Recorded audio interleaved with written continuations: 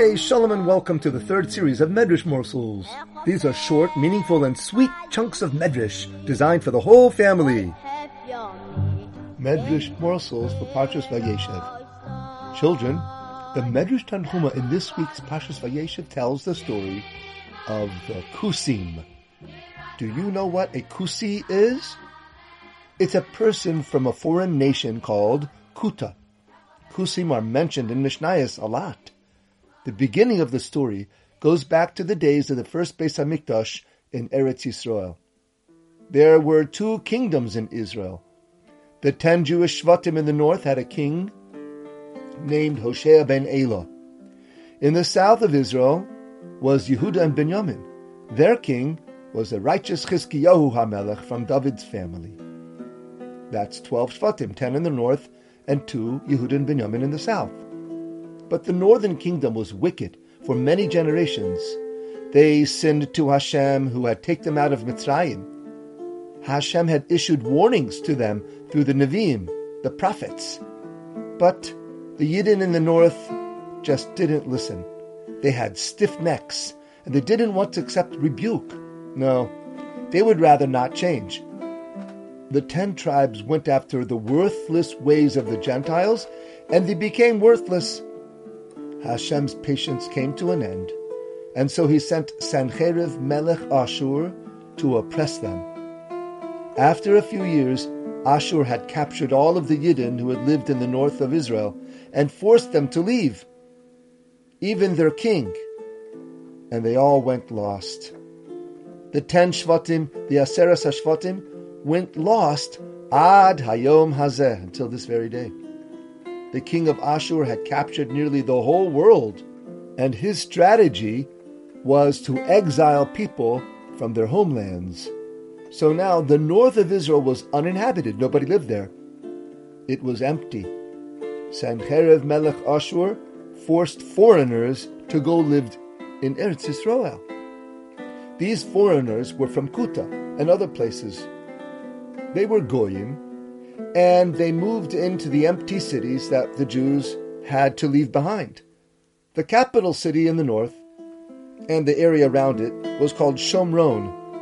The Coosim moved into Shomron. There were many empty cities that the Coosim moved into.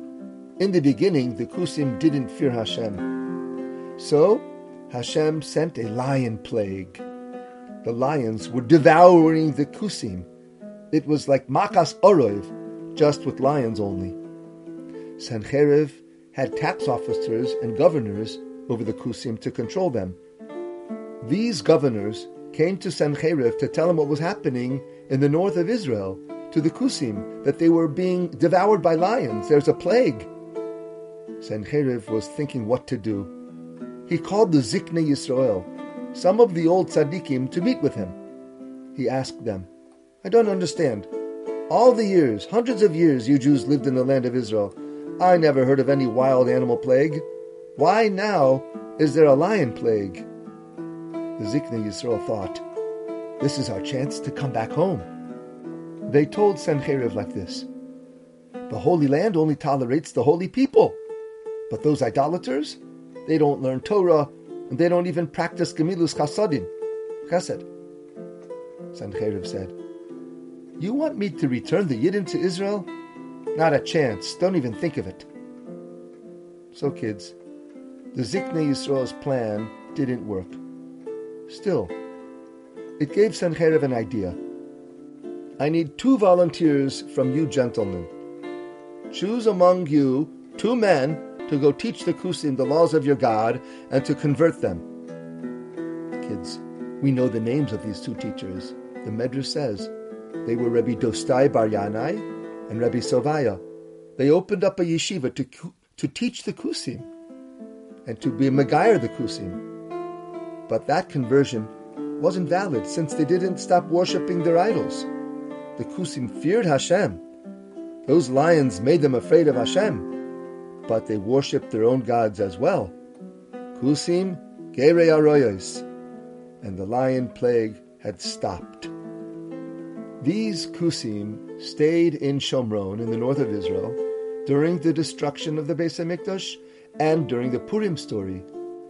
After 200 years of the Coosim being in Eretz Yisrael, the Beis HaMikdash was already destroyed, and the Purim story already happened in Shushan. Ezra HaSofer was leading back the Bnei Yisrael from Bavel back to Eretz Yisrael. And he had a helper, Zerubbabel, who was also one of the Gedolei Ador. Remember? Ketz Bavel, Zerubbabel. And Yehoshua Kohen Gadol was a third leader. And there was a person named Nehemiah, who also, they were leading the Yidden back to Eretz Yisrael and rebuilding the Beis HaMikdash. They had permission from the king of Persia. But then, for some reason, the Coosim, they must have been jealous or something. They lived in Shomron, and they saw what was going on in Yerushalayim. These Coosim, they were now known as the Shomronim. They gathered an army of 180,000 men, and they came to battle against the people rebuilding Yerushalayim. Besides, they tried to assassinate Nehemiah, who was one of the Gedolei Ador. You know, Nehemiah. One of the books of Tanakh is his story, written by him, Nehemiah. Baruch Hashem, the Coosim didn't succeed in killing Nehemiah, but they did cause a halt in the construction of the Beis HaMikdash. For 2 years, there was no work. The Shomronim sent Lashon Hara letters to the king of Persia about the Yidden in Eretz Yisrael who were trying to serve Hashem and rebuild his house. Oy, what troubles the Coosim gave us. What did Ezra HaSofer do? He, together with Zerubbabel and Yehoshua Kohen Gadol, gathered all the Yidden to the half-built area of the Beis HaMikdash. He gathered 300 Kohanim. They were brought in with 300 shofros and 300 Sifrei Torah and 300 Tinokos Shel Beis Rabbon, that means Cheder children, and they organized special tikkios and special prayers and chants by the Levim. The Levim were singing special chants. This was serious. The words that they were saying was putting all the Coosim into Cherem. The Coosim were being excommunicated from Klal Yisrael, and the Shem HaMefurish was being uttered. Hashem's special name was being used to cut off the Coosim from our nation.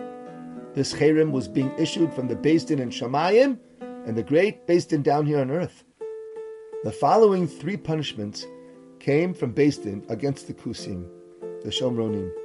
Number 1, a Jew is not allowed to eat their bread, even if it's all kosher ingredients. Pas kusi, it's like eating pork. Number 2, we don't accept any converts from the Coosim from now on. And number 3, they won't have a chelik in Techias HaMesim, meaning in the future when the tzaddikim come back to life, even the good Coosim won't be zoiche. This Cherem was copied down on parchment, and many copies were signed and sent all around the Jewish world. The Yidden, who mainly still lived in Bavel, all got the message loud and clear. Stay far away from those Coosim. Be careful. They know a lot of Torah, and they do a lot of Jewish things because they were taught. But watch out. They are not loyal Jews. And when Daryavesh, the king of Persia, found out and read the Cherem, he added a threat to the Coosim. He said, "Let the building of the Beis HaMikdash continue, and may the God, whose name is in the dwelling of Yerushalayim, knock over any king or people who causes any more trouble." He was a good king, Daryavesh. That was Daryavesh's curse to the Coosim. And kids, what do we learn from this whole story? Here's one thing, that Eretz Yisrael is very special. It's the palace of HaKadosh Baruch Hu. People who live there must be on their best Torah behavior. Those Coosim were wicked even before they came to live in Eretz Yisrael. Why suddenly did the lions attack them? Only because they came to Eretz Yisrael? They didn't do anything worse. Because it's bad enough to fool around in Chutz La'aretz, but you bring your foolishness to Eretz Yisrael? A chutzpah! It's the palace of the king. Don't rebel against the king right under his nose. Same like we learned about the Sodom and Amorah. Remember Sodom and Amorah, those 2 wicked cities that were overturned? Well, there were other wicked cities in the world that didn't get overturned and punished. But because Sodom and Amorah were in Eretz Yisrael, they were punished because they were in the holy palace of the king. So what do we learn from this? That when you go to live in Eretz Yisrael, you must become a greater tzaddik. And it's Hashem soon, we'll all be there. For more stories, visit our website, musastories.com.